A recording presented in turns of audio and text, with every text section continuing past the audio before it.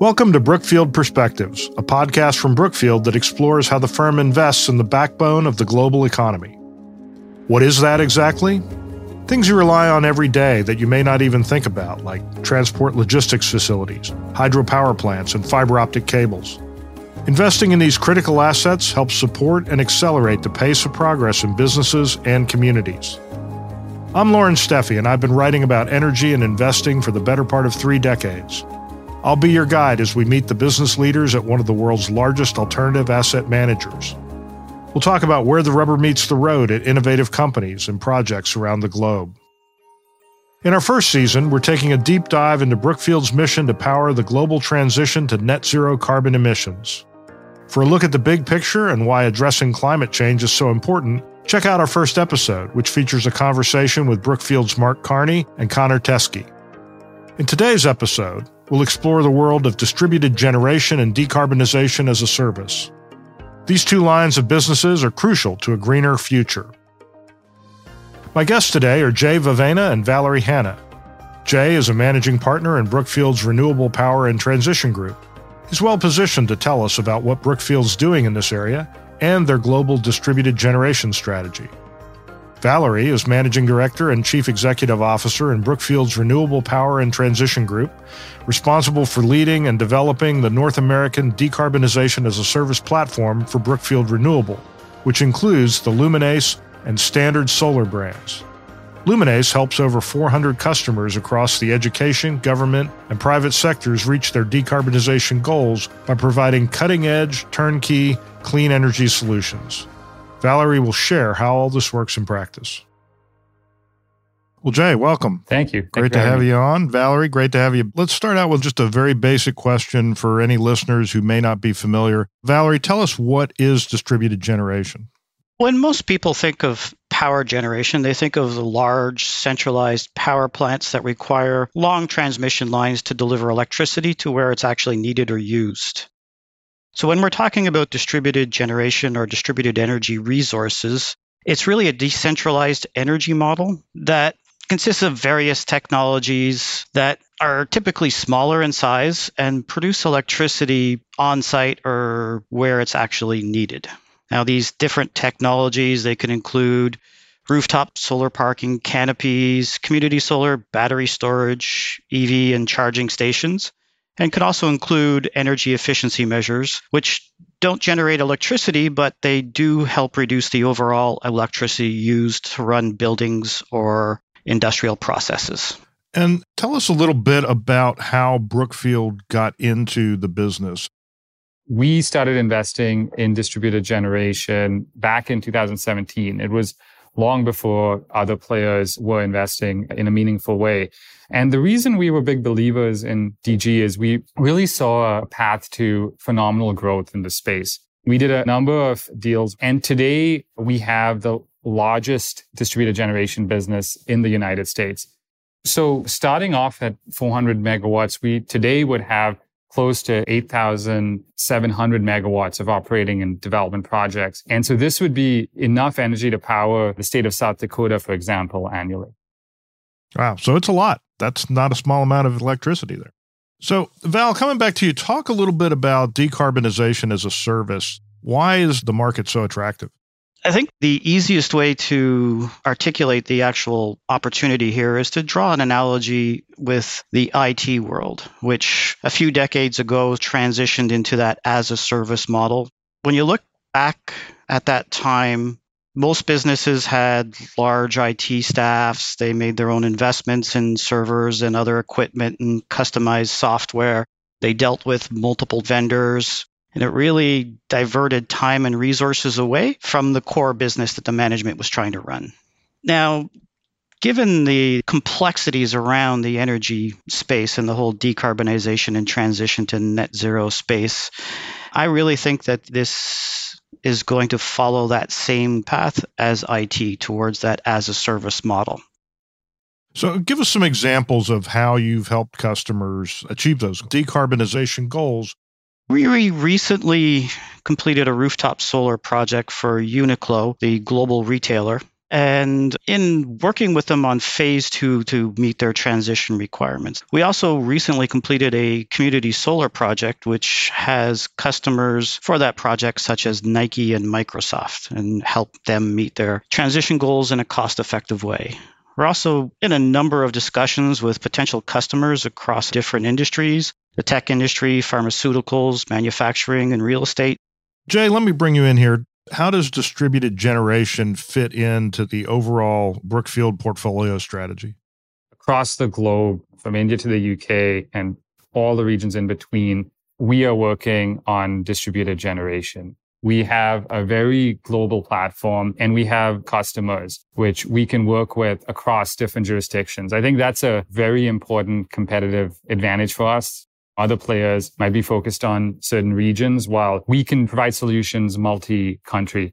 The other thing we can do is move across multiple verticals. We're not a provider of just one product like solar. When companies decide to get serious about their ESG goals, often we will be an early call because we can help them on all those attributes. Valerie, we hear this term resiliency a lot in the market. What does that mean?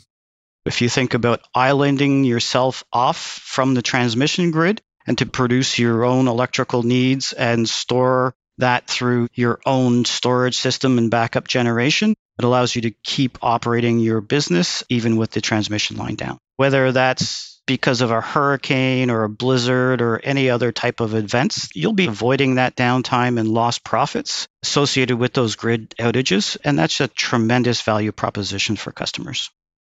Jay, let's talk a little bit about the Inflation Reduction Act in the United States. It's obviously gotten a lot of attention. It has a lot of things in it to help with development of renewables and other incentives. Talk a little bit about, from your vantage point, how that affects your business and how it's playing out with customers.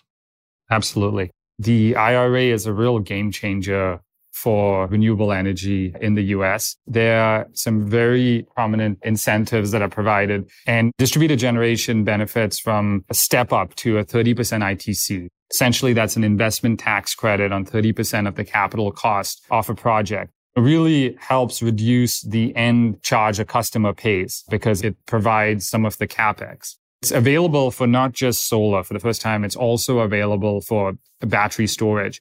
We really see this supercharging growth very significantly. If you're thinking about distributed generation, there's some real advantages of moving to install it today because of these tax incentives.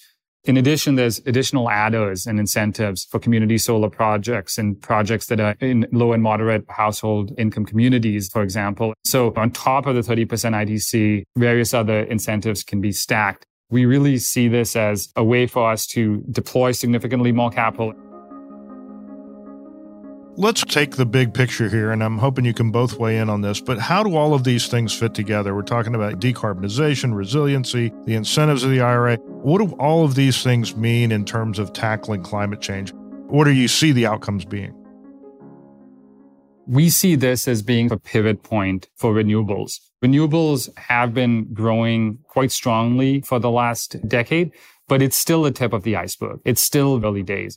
We're getting to this confluence of factors that is actually going to lead to a step up in the deployment of renewable energy. From the Brookfield perspective, we have the focus, we have the development and operational expertise, and so we're ready to go and help customers who are getting serious about meeting their ESG goals by deploying that capital and helping them develop new projects. I think when you look at the transition to net zero, there's really no silver bullet to get there, as Jay articulated earlier, in terms of the multiple different technologies and approaches that we could use to help customers achieve those goals. These can be in the form of distributed generation or distributed energy resources. This could be carbon capture. This could be large-scale renewables. This could be a number of different items, including nuclear.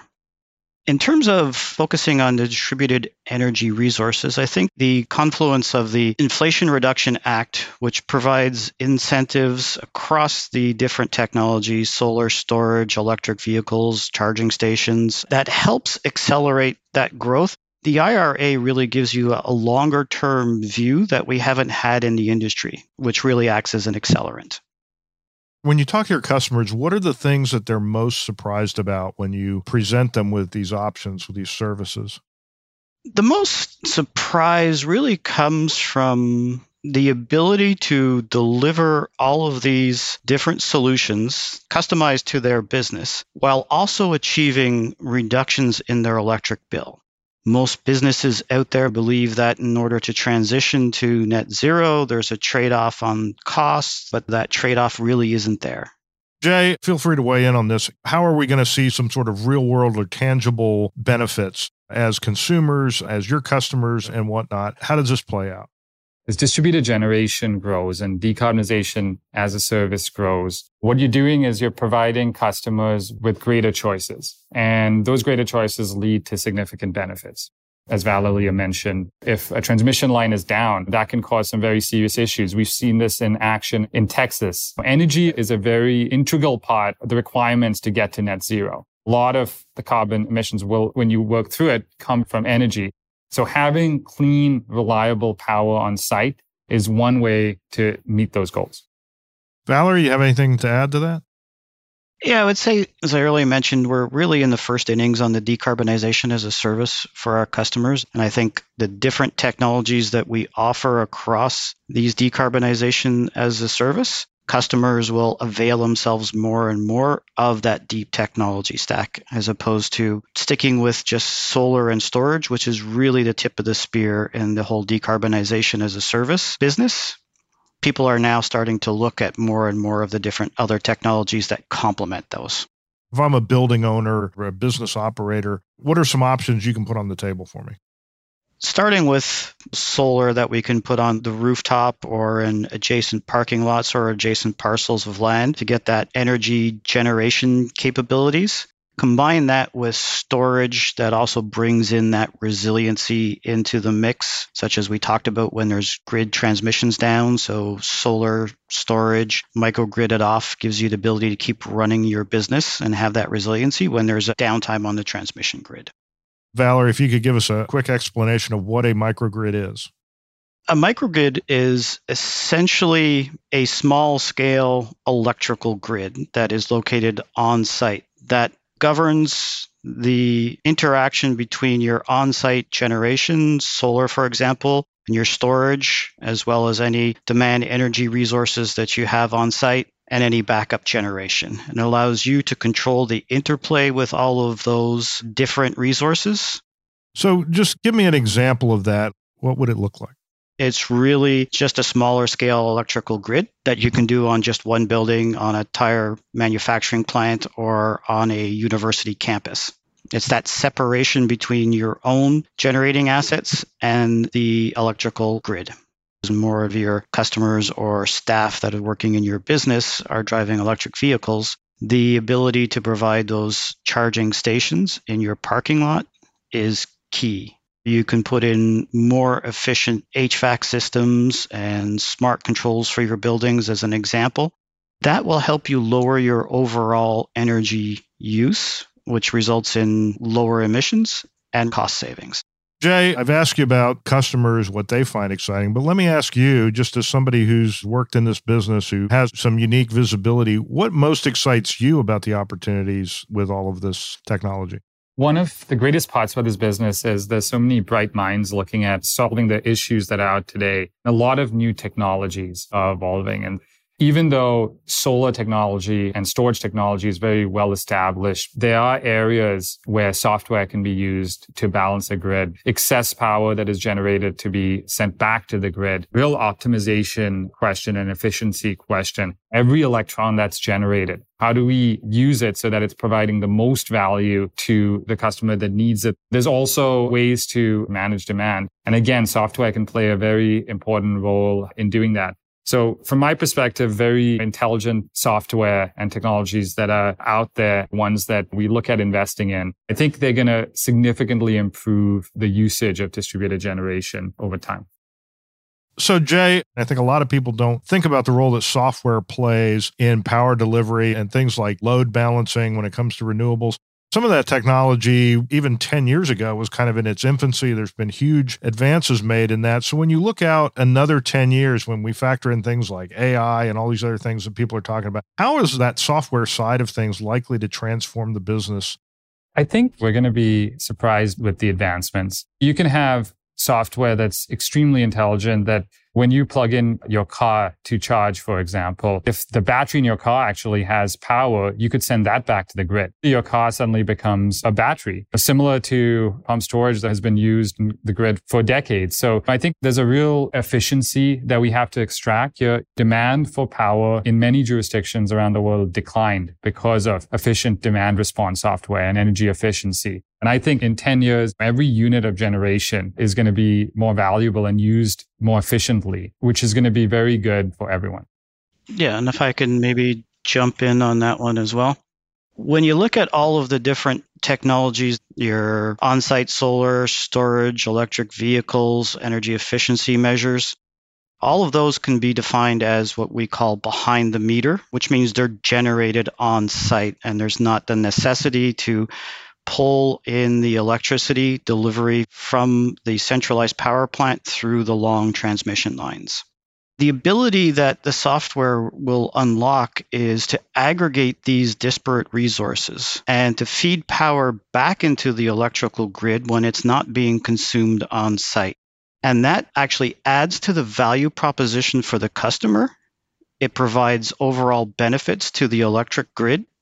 10 years from now, I see the distributed energy resources becoming a significant portion of the electrical infrastructure of the country. So instead of being a one-way street like power distribution has been historically, you turn on the light switch and the power comes to you. We're actually looking at it being like a two-lane road or even a highway where everything's kind of going back and forth.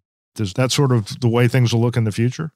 Yeah, and this software to provide you that two-lane highway as we described, the ability for that aggregation of all of these disparate distributed energy resources, it really is going to form a significant component of the electrical infrastructure for the country. I really believe that's going to be the case in a decade or so from now. That's it for today's episode. Thanks to Jay and Valerie for sharing their expertise in distributed generation. You can listen to any of our episodes about decarbonization in the Brookfield Perspectives feed now. Stay tuned for our next arc, which will explore deglobalization, geopolitical shifts, and how these trends are driving a need to build out the backbone of the global economy: infrastructure, supply chains, energy, specific classes of real estate, and more. Audiation.